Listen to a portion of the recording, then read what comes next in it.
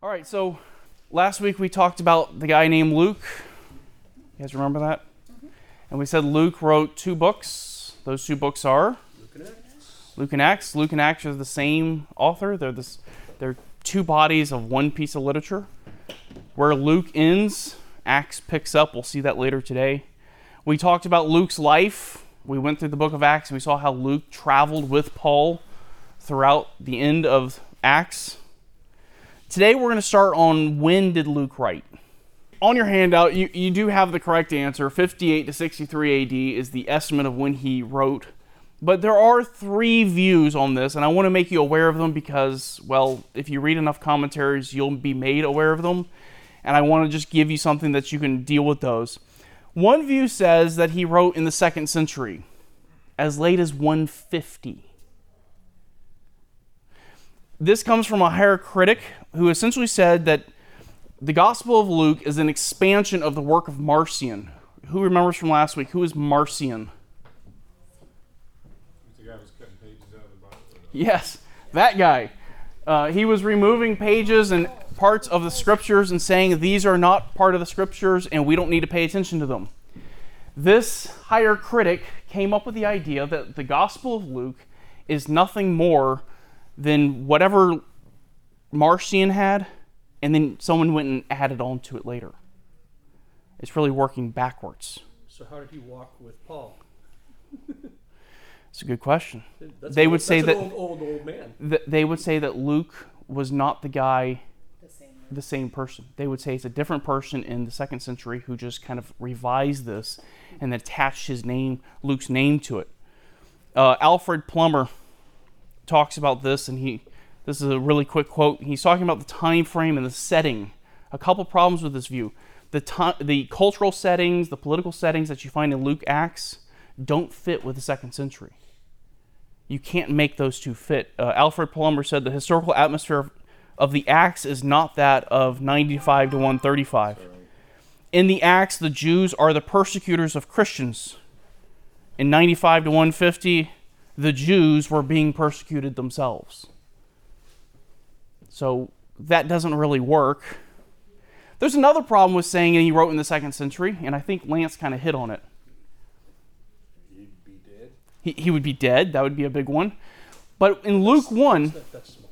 that is a big one. There is another problem here. What does he say in his prologue of the Gospel of Luke? In my, well, oh. In his, He oh, talked in Luke. about eyewitnesses, so there's no way if it was 2nd century that he could have actually gone back and talked to those eyewitnesses. They would no Right. longer be there. Right. He said, I went and talked to the eyewitnesses. By the 2nd century, all the eyewitnesses are gone. They're all dead. So you would have to begin by assuming that the author of Luke, the author of this book, is a liar. This is too late. It doesn't work. The other view says he was writing between 75 and 85 AD. Why do you think they want him to be writing in 75 AD? What happened in 70 AD?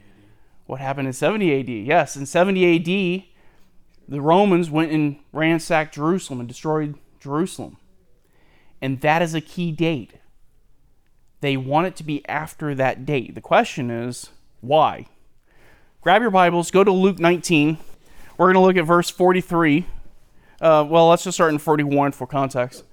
When he approached Jerusalem, he saw the city and wept over it, saying, if you had known in this day, even you, the things which would make for peace, but now they have been hidden from your eyes. Verse 43, for the days will come upon you when your enemies will throw up a barricade against you and surround you and hem you in on every side. Go over to chapter 21, verse 20.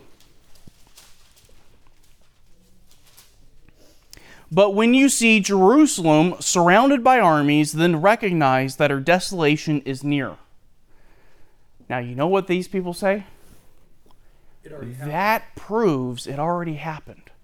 Because Luke is too specific. There is no way Luke could give this prophecy and it be accurate. It's not possible. And this is what you need to understand about higher criticism and things like the synoptic problem. It begins with an assumption, and the assumption is miracles do not happen. And they make the assumption because there are no miracles happening today, therefore, in their minds, there were no miracles happening then. Which means when they read this, they say there's no way that it's possible that Luke or Jesus, who's being quoted here, could make this prophecy and it be accurate, unless he's writing in hindsight. What do they do with the rest of the prophets? What do they do with faith? You have to understand, this is the result of, they start with a priori assumption, and the a priori assumption is if it's not happening today, it didn't happen then. So Daniel was written sometime after the Ptolemies? No. You see where I'm going with this, though, right? But that is when they date see it. where I'm going? I do see where you're going. But that's when they date it. They date it into like the 2nd century BC. When we're saying they, who are we talking about? Are we talking about Christians dating this in this place, or are we talking about an outside source who's not believing in the Bible? Like, who's the they? I think you answered your own question. The answer is yes. These are people who say they are Christian, okay, but they have embraced what is known as higher criticism that comes out of Germany, out of the 19th century. Okay. And this essentially says there are no miracles. They use higher criticism, things like form criticism or redaction criticism, which is all a bunch of assumptions that they make about the text. And then they come up with conclusions that we would honestly disagree with. And I would say many of them are not believers. But even when you read good, faithful men, I was reading William Hendrickson. He embraces this higher criticism. He doesn't believe in this dating. William Hendrickson was a great commentator. He wrote some great books, but he'll embrace it. Leon Morris embraces it. D.A. Carson embraces it. It's just everywhere. If you want to be an academic today, you have to embrace higher criticism. You have to embrace the synoptic problem. They point to these prophecies and say, these are too specific. These cannot be correct unless he's writing in hindsight. And then they'll point to Mark. You don't have to turn there. Mark 13:14 just says, but when you see the abomination of desolation, it describes the destruction of Jerusalem very vaguely. But in Luke 21:20, and also verse 24, we didn't read 24, and they will fall by the edge of the sword and will be led captive into all the nations, and Jerusalem will be trampled underfoot by the Gentiles until the times of the Gentiles are fulfilled. That's too specific. There's no way he could be that specific before 70 AD. Therefore, Luke must have been writing after 70 AD. That kind of just blows my mind, because if you just take the Old Testament, it's pretty specific about the future. Yeah. And now they're going to live post Christ and say that. Yeah. It just blows my mind. Yeah. That's why I said, where's faith? This is what academics engage in. And when you read commentaries, I want to make you aware of it, just so if you read a commentary and you see this, you know what it is. William Hendrickson actually commented on this. I said William Hendrickson embraces some of this, but he doesn't embrace this dating. Here's what he said. Liberals, these are theological liberals, regard these words to be a description in the form of prophecy, to be sure, but actually written after Jerusalem's fall. They base this conclusion on the vividness and, as they see it, detailed character of the description. It follows that they assign to Luke Acts a date after 70 AD. Prophecy can't happen, miracles can't happen, therefore he must have been writing in hindsight. And they do the same thing with the book of Daniel. Daniel's prophecies are too accurate, therefore Daniel had to be writing late. And the actual person known as Daniel didn't write the book of Daniel. But if this is valid, if his prophecies here are too specific, here's a question. Why is it so vague?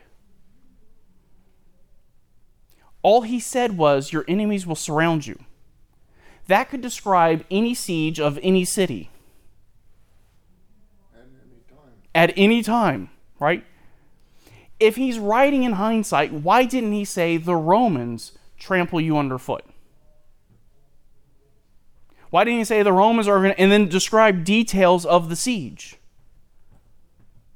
If he's writing a history, which he is, that would be relevant information. But he didn't write that. I would go one further, though. He could, if God gave him the revelation of that, he would be able to write it. Mm-hmm. See, that's why I'm saying, you know, the real core issue is faith. Yeah. And I agree with you. The core issue here is faith. Are you going to believe what the Bible says, or are you going to come up with some theory that fits what your logic wants? Well, you're putting things between the lines instead of reading the lines. Right, right. They come to the text with assumptions. Facts, no rest of it. Right. They come to the text with assumptions already made. There's another problem here. Go down to verse 27. Then, after all this other stuff has happened, they will see the Son of Man coming in a cloud with great power and with power and great glory. Did that happen in 70 AD? Which means he is writing about things that have not happened yet. And I won't go into the eschatology here, but there are people who say there's a time gap between these two events. There's different views on this. But he is writing about things he hasn't seen. You don't have to make the assumption that he's writing at a certain time period based off the fact that he's writing about a prophecy that has not happened yet. Another reason. They say that Luke used Mark and therefore must be later than 60 AD.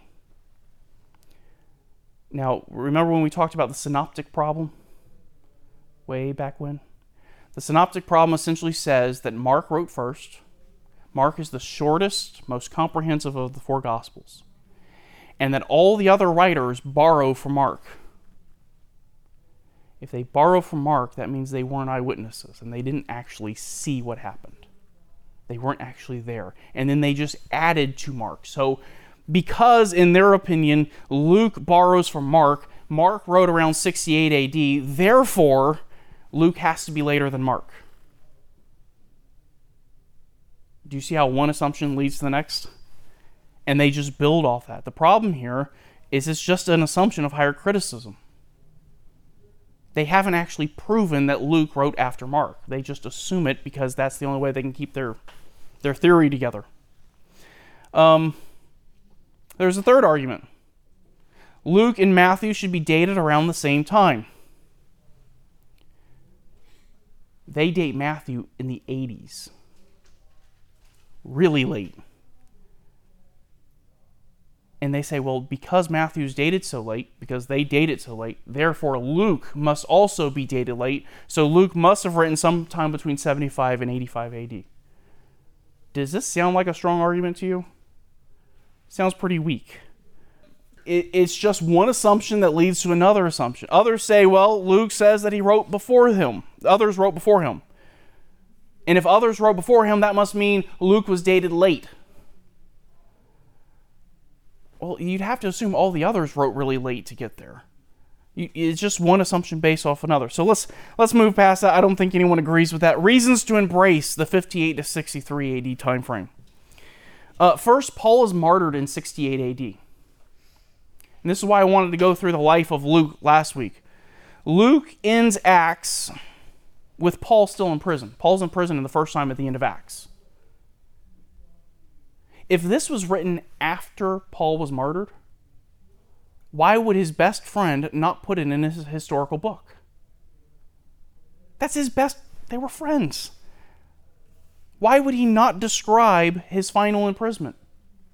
Why did he not give details on the fourth missionary journey and how Paul ended up back in Rome in prison in 2 Timothy? Why does he not explain any of this? If Luke was writing before Paul or after Paul died, we should see Paul's death somewhere in his writings. If you were writing the history and you spent half of your second volume writing on one guy, wouldn't you want to put his death in there, that it was martyred for the faith? Another problem. Acts 11:28. In Acts 11:28, Agabus prophesies a coming famine. And he says there's going to be a famine in the land. At the end of the verse, he tells us about the fulfillment of the prophecy. So Luke includes not only the prophecy, he includes the fulfillment. And he says, which took place in the reign of Claudius. Here's the prophecy. here's the fulfillment. Luke gives us both. So why is it that Luke gives us the fulfillment of the prophecy of a famine, but he doesn't give us the fulfillment of the prophecy of the destruction of Jerusalem? It hasn't happened yet. It didn't happen until after he wrote. Another argument for the 58 to 63.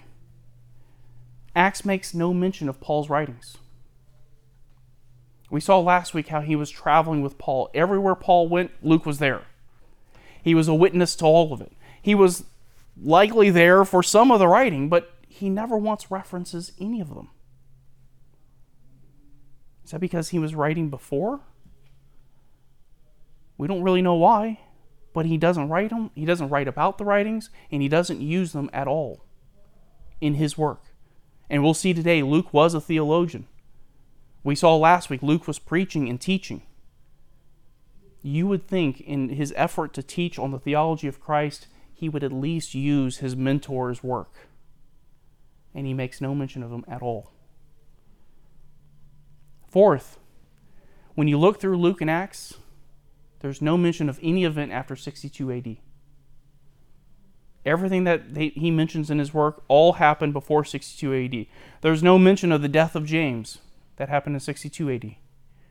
There's no mention of the burning of Rome. When the capital city of the empire is set on fire, people are going to talk and write about it. Luke, the historian, says nothing. As I said, there's no mention of Paul's death. There's no mention of the destruction of Jerusalem. Nothing after 62 AD is mentioned. When was Luke's death? I'm sorry? When was Luke's death? We don't know exactly when he died. We know when Paul died, right around 68, but we're not sure when Luke died. Well, you'd have to assume that he died before then, because he didn't know the history. Yeah, Well, he wasn't. he didn't write any more. He didn't write any more books. That's You why- might be able to that's what assume you that could he assume. died Okay. sometime before then. All you can assume is he didn't write Yeah. any more books because we don't have any record of them. So I would say the best time frame for this is somewhere between 58 and 62. You can go out to 63. I put on your handout at 63. But that's probably the best time frame to date it. Okay, so he's writing from 58 to 63, but where is he when he's writing? Well, Luke and Acts don't give us any indication of where he's writing. He doesn't say, I'm in Rome. He doesn't tell us where he is.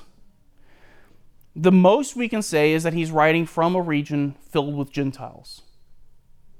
Again, this is part of the evidence that I can't demonstrate because your Greek has to be better than mine.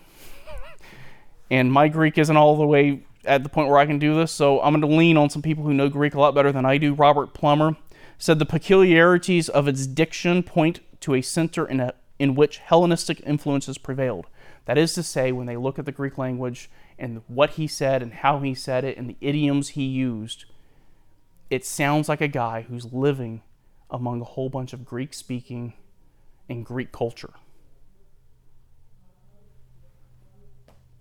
Historical witnesses also describe when they think Luke wrote. Some say he wrote from Achaia. Anybody know what country Achaia is in? Middle East? Close. Syria, right? Last week we said why Paul was imprisoned, or with Modern day Turkey. you put in Acts, we went through that, why Paul was being held In Caesarea. in Caesarea, that during that time was probably a likely time. To do his research, yes. Achaia's, if you look at the country of Greece, there's that southern peninsula. That southern peninsula would have been called Achaia. Even today, if you go to Google Maps and search Achaia, it'll be the northern part of that peninsula. And early church historians, or early church witnesses say that Luke was probably writing from there. One of those witnesses is the anti-Marcionite prologue. Anybody remember what that is? The prologue in the Gospels to refute Marcion. Man, that's awesome.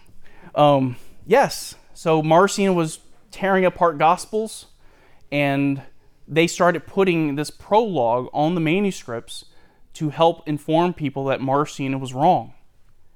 Part of that prologue on Luke says this: Moved by the Holy Spirit, Luke composed all of this gospel in the districts around Achaia, although there were already gospels in existence.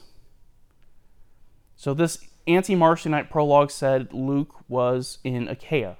This is about the mid-2nd century, about 150. Even Jerome, one of only 2 early church fathers who knew Greek and Hebrew, at one time in his commentary on Matthew said that Luke was writing from Achaia. Now, before you jump on the Achaia bandwagon, just realize that later in his life, Jerome said he could have been writing from Rome. So there's all these different views on where he's writing. And now for the most disappointing part of this. The question to the answer is, we don't know where he was when he wrote this. These are people's opinions, and we're really not sure. He did his research, we believe, in Caesarea, while Paul was in prison at the end of Acts. He spent 2 years there. Could he have done his writing partly there? Yes. We know from Acts he spent a whole bunch of time on a ship when they did not have internet, and he probably wasn't carrying around a whole lot of books, so he probably had sufficient time to do some writing on the ship. But we don't know. All right, let's see if we can get a question we can answer. Who was he writing to? Theophilus. Luke 1, verse 3. He says his name very clearly. Wow, I've made it all the way back to Mark. Luke 1, verse 3, it seemed fitting for me as well, having investigated everything carefully from the beginning, to write it out for you in consecutive order, most excellent Theophilus. Acts 1, verse 1, the first account I composed, Theophilus, about all that Jesus began to do and to teach. He's writing to a guy named Theophilus. We don't know a whole lot about Theophilus. I just read everything we know about Theophilus. His name means lover of God. Yeah. And Okay. it's Greek. Yes, it's a Greek name. It means lover of God or friend of God. And he gives him a title. Go over to the most excellent. Go over to the book of Acts, Acts 23. And I just want to show you how this title is used. This title of most excellent. It's used for Roman governors. Acts 23, starting in verse 26. We're just going to hit a couple of these really quick. Claudius Lysias, to the most excellent governor Felix. Acts 24, verse 3. We acknowledge this in every way and everywhere, most excellent Felix. Acts 26, verse 25. But Paul said, I am not out of my mind, most excellent Festus. This is a term of honor given to Roman governors. Now, does that mean Theophilus was a Roman governor? No, not exactly, because this same term can be applied to people who are of great wealth and prominence. So, what we know about Theophilus is that he was very prominent, he was very wealthy, he could have been in a position of power. And so he is Luke's first intended audience. His first audience, his primary audience, is this man named Theophilus. We can assume from what Luke writes that Theophilus is a devout Christian, or at least a new Christian. Luke 1, he says, so that you may know the exact truth about the things you have been taught. So he has already learned something about Christ, and he's obviously interested in the person and the work of Christ, because Luke is writing these really long letters to him explaining the history of who Christ was and what he did and what happened as a result of his life. But that's likely not his only audience. He wants this also to go out to all Gentiles. And there's some evidence that he's writing to Gentiles. And he's making an appeal to Gentiles. First, he avoids the use of the term rabbi. Matthew used rabbi. He used it 4 times. Mark used it 3 times. John used rabbi 8 times. You'd think Luke would use it at least once. He avoids it completely. Yeah. He avoids it completely. We talked last week about him being a Gentile. Avoids the term completely. Go over to, I need someone to go to Matthew 21. And I have 2 verses for you in Matthew 21. Someone else to go to Mark 11. And someone else to go to Luke 19. Matthew 21, 9 and 15. Whoever's going to Mark 11, verse 9. And then Luke 19, 38. There's another word he leaves out that's helpful. All right, who's got Matthew 21? Go ahead. Matthew 21, verse 9 and verse 15. And the crowds that went before him and that followed him were shouting, Hosanna to the Son of David. Blessed is he who comes in the name of the Lord. Hosanna in the highest. And 15. But when the chief priests and the scribes saw the wonderful things that he did, and the children crying out in the temple, Hosanna to the Son of David, they were indignant. Okay. This is the triumphal entry. Jesus is going into the city of Jerusalem, and the crowds are shouting, Hosanna. Mark 11, verse 9. Who's got that? Just start reading if you want to read. Nobody?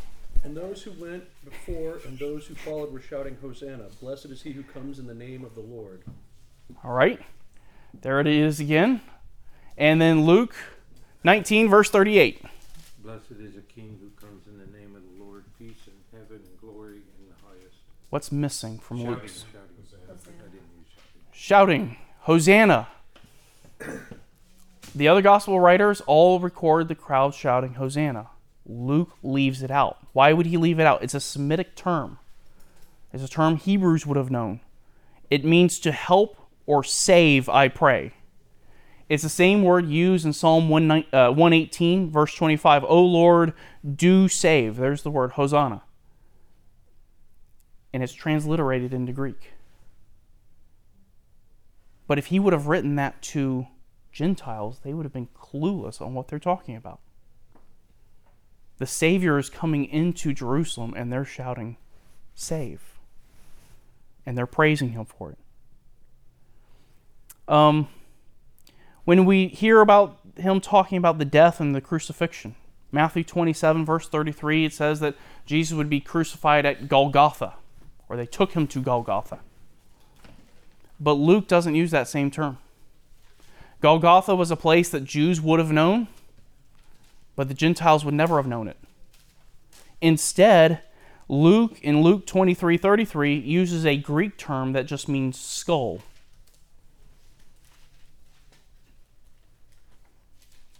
He's leaving out terms that would have been confusing to Gentile readers.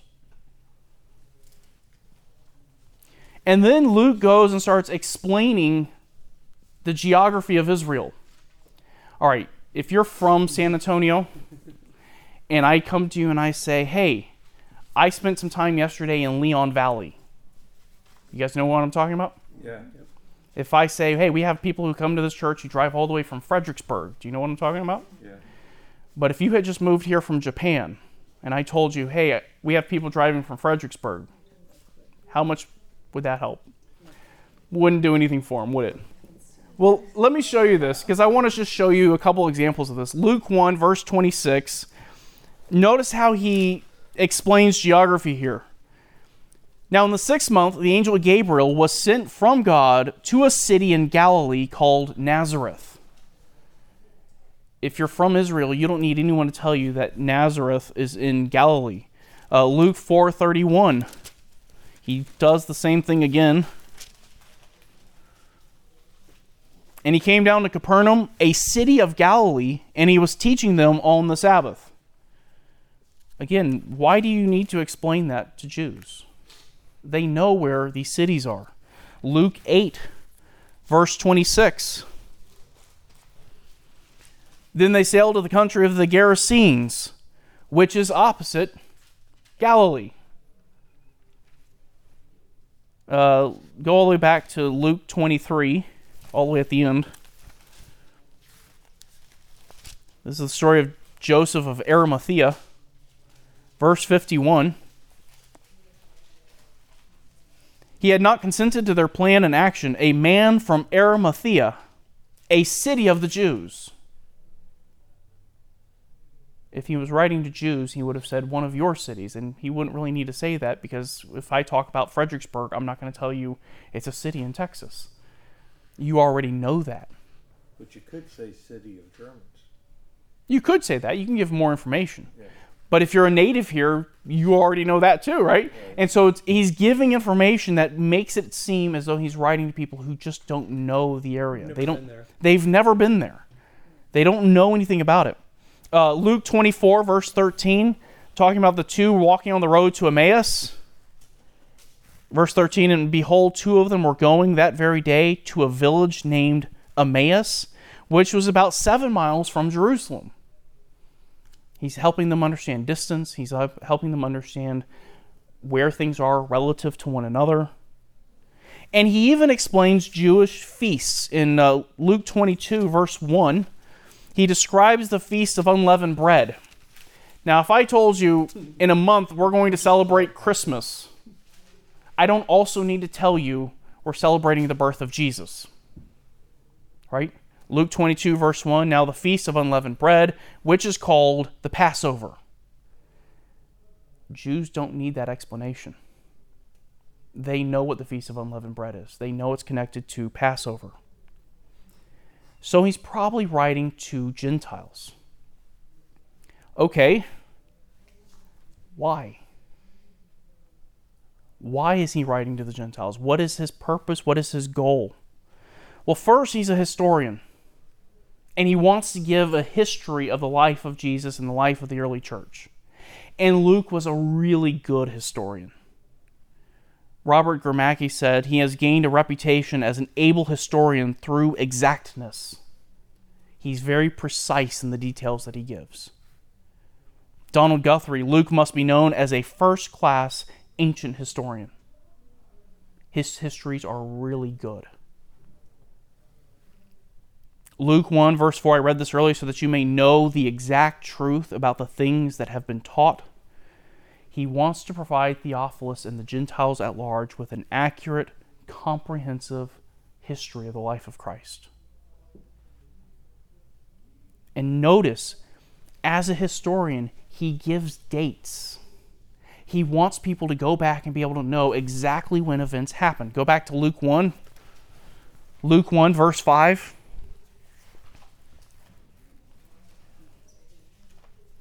Notice the dating here.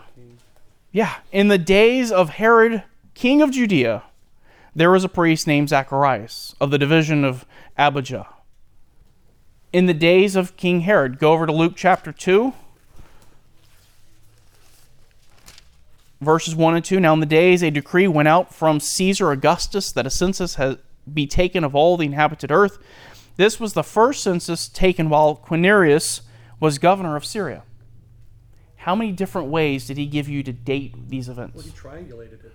Right. Because there might have been more than one census, but there's only one that was the first when Yeah. so-and-so was governor.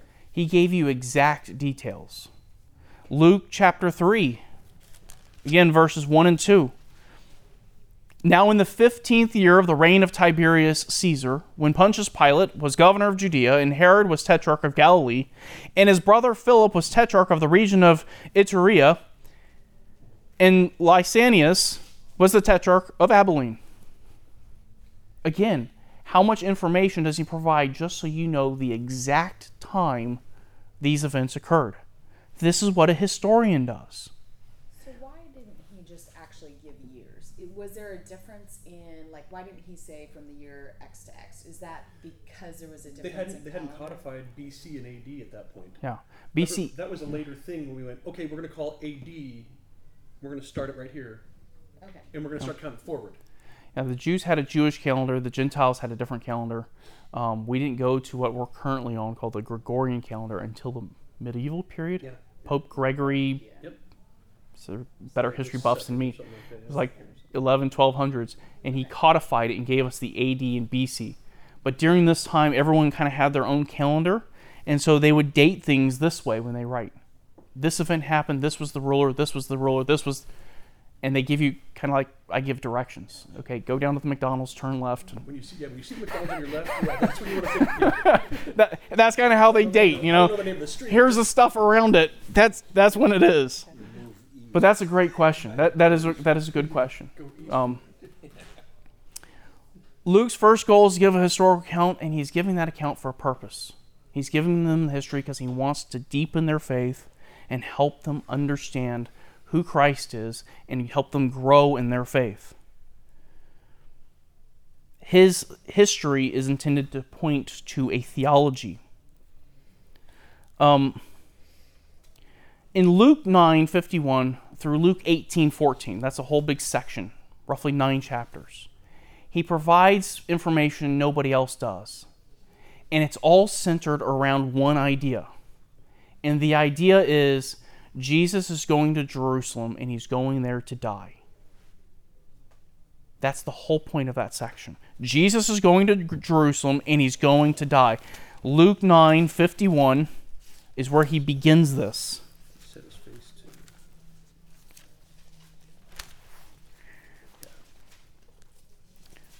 When the days were approaching for his ascension, he was determined to go to Jerusalem. Jump down to verse 53.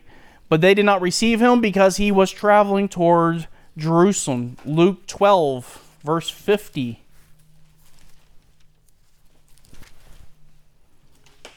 Jesus speaking says, "But I have a baptism to undergo, and how distressed I am until it is accomplished. I'm going to my death, and this is causing me distress." Luke 13, verse 22. "And he was passing through from one city and village to another, teaching and proceeding on his way to Jerusalem." We'll do one more. Verse 33 of that same chapter. "Nevertheless, I must journey on today and tomorrow and the next day, for it cannot be that a prophet would perish outside of Jerusalem." Luke wants to put together this picture of Jesus the Messiah, so to speak, marching to his own death. What was the range you said? Luke 9:51 to what? To 18:14. Jesus is determined to go to Jerusalem where he knows he will die. Why is that important to the Gentiles?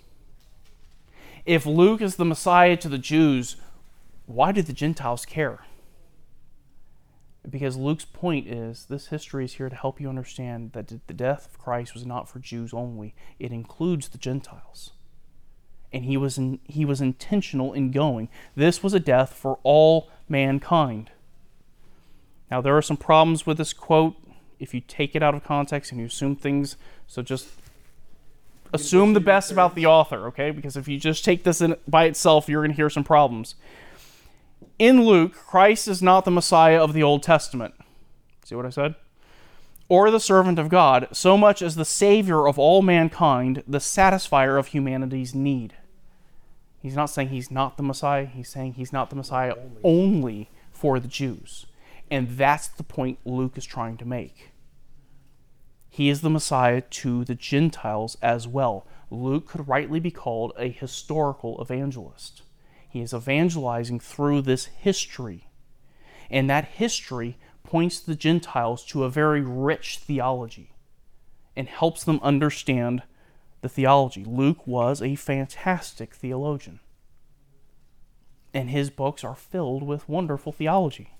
So could you say that Luke is not the father of the gospel to the Gentiles, but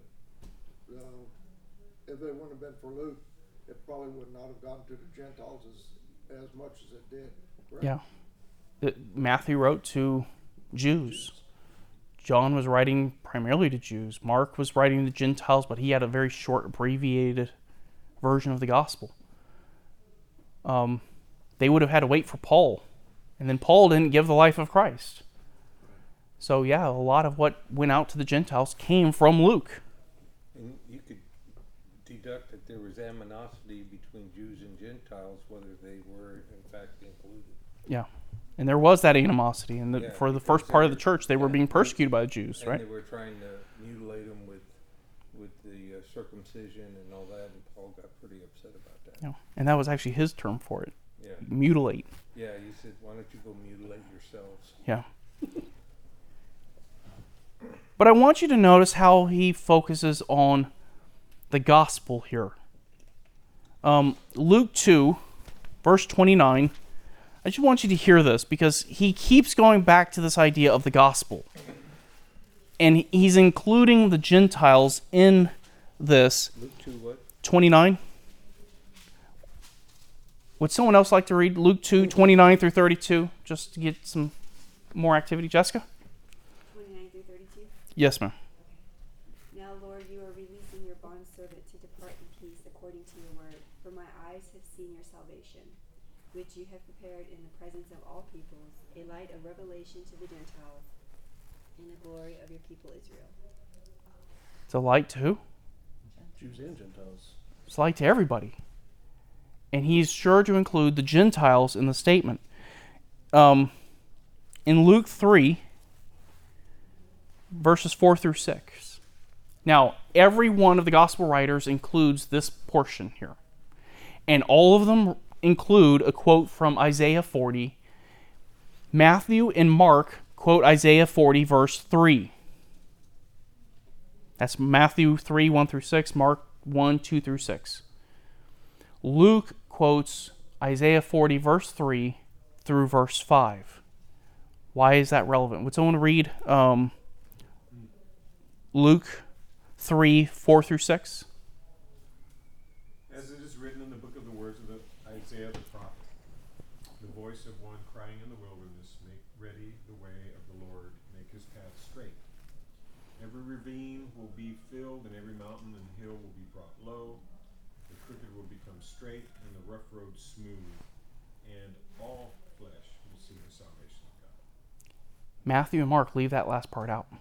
They don't quote that. Luke includes all flesh, Jew and Gentile, will see salvation.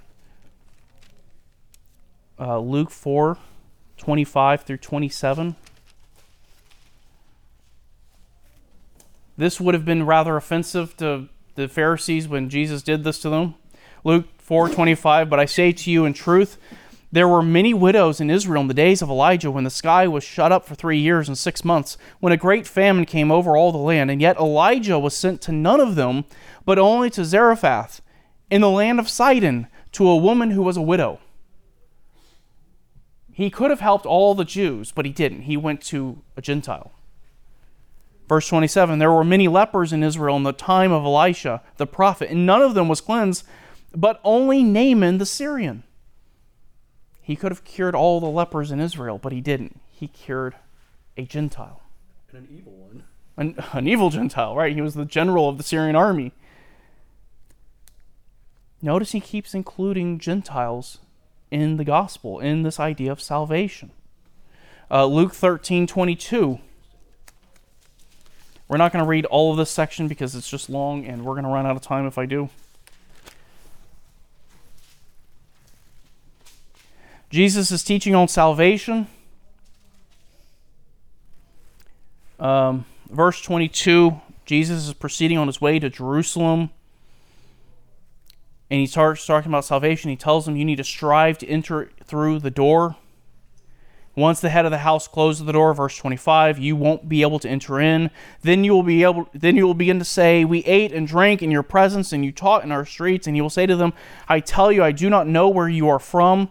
Depart from me, all you evildoers.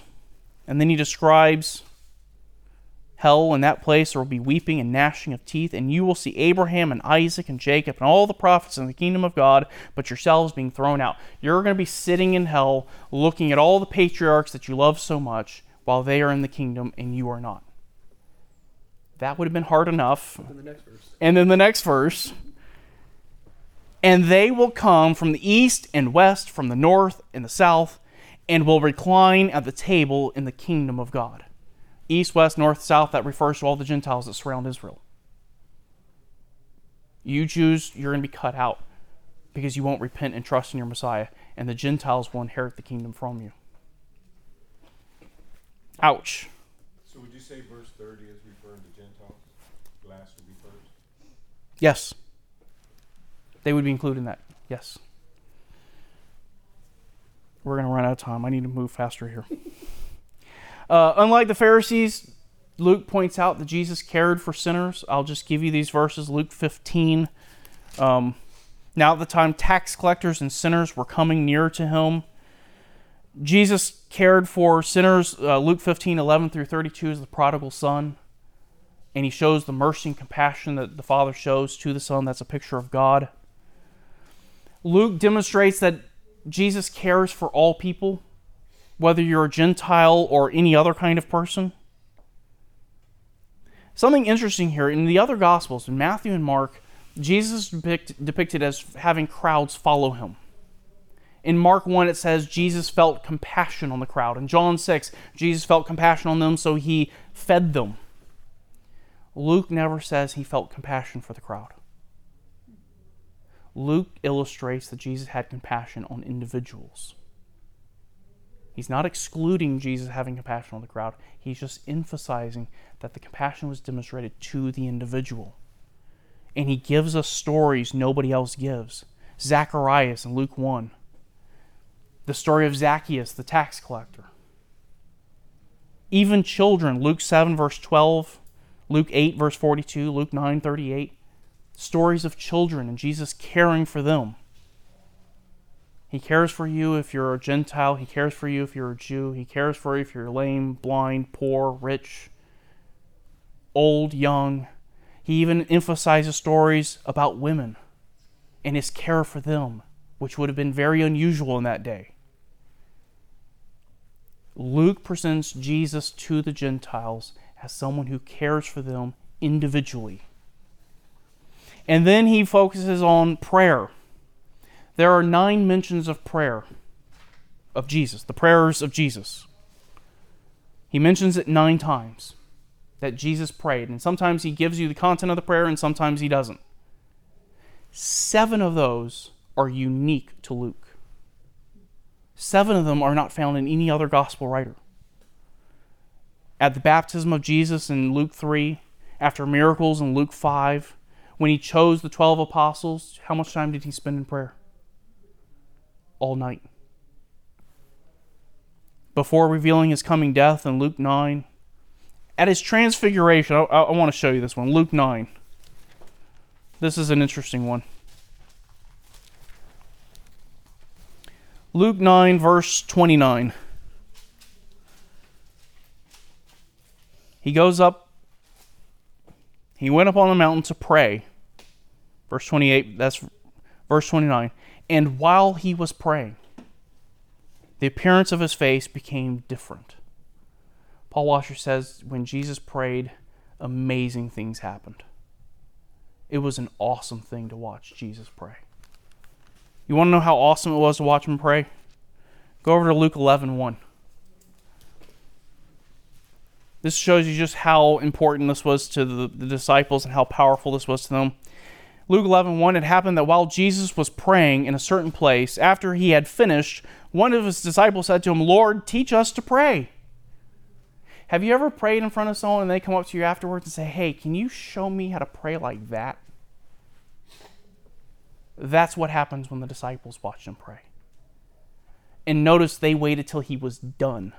He actually says, after he was finished. Nobody's going to go bug him while he's doing that. Nobody wants to interrupt that communion. Luke 22, verse 31 and 32, only Luke records that Jesus said he was praying for Peter. Remember he said, Peter, Satan has demanded permission to sift you like wheat, but I have prayed for you. Only Luke records that. And I will add, you hear a lot of people who are worried about the devil. Yes, there is a devil, and yes, he is powerful, but he's on a leash, and he has to ask permission. Just so we don't forget. Luke also gives us parables on prayer. Luke 18, he gives 2 parables on prayer. One is in verses 1 through 8, and the other is in 9 through 14. Luke gives us a lot that other writers don't give. Matthew, if you go and look at Matthew, 40% of what Matthew says is not found in the other Gospels. 10% of what Mark says is not found in other Gospels. When you get to Luke, 50% of his content is not found in the other Gospels. It's unique to Luke.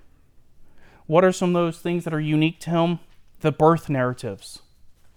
Matthew begins his birth narratives roughly 6 months before Jesus is born. Luke begins 15 months before he's born. And he includes not only the announcements of the birth of John the Baptist, he includes the actual birth of John the Baptist, he includes Mary's visit to Elizabeth, he includes the story of the shepherds in the field who are being told about the Messiah. He gives far more information than any other gospel writer on the birth of Christ. He includes parables that are not found in any other, I wish I had time to go through these, any other gospel account. The parable of the debtors in Luke 7. The Good Samaritan in Luke 10. Again, that's pointing them to the Gentiles. The rich man storing up treasure in Luke 12. And you should have all the parables in the themes on your handout. Is that on there?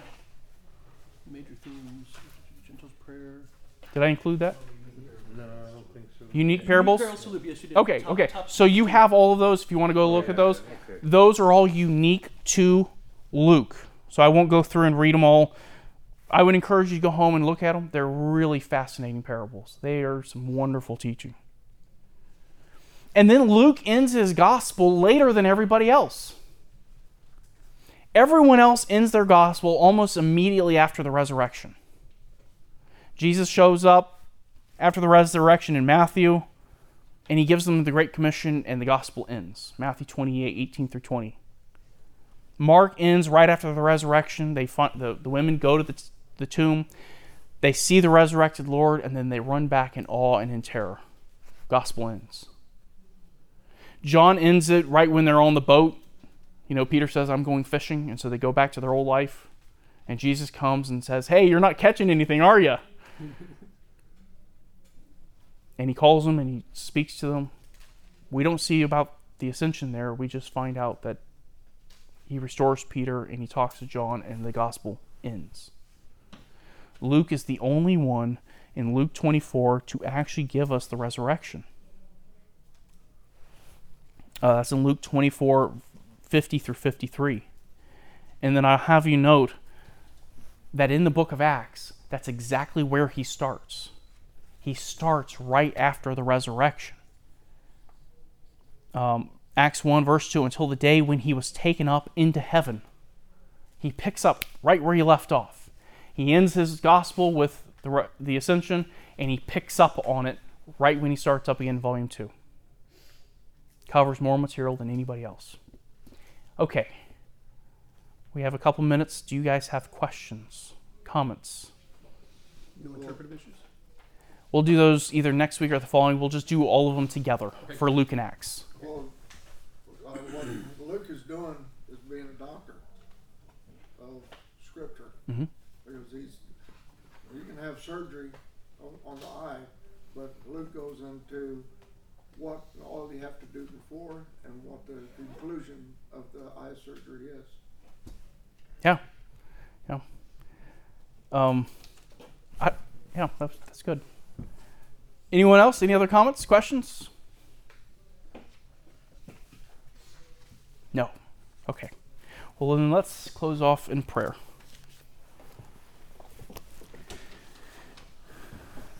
Father, we thank you so much that you have preserved the book of Luke, that you have provided your church with such an amazing gospel account of the life of Christ, provided to us by this man named Luke, the beloved physician, the historian, the theologian, the pastor, the preacher, the friend. What an amazing character he is. What an amazing person he seems to have been. And we are so thankful that you used him to share with us the life of Christ.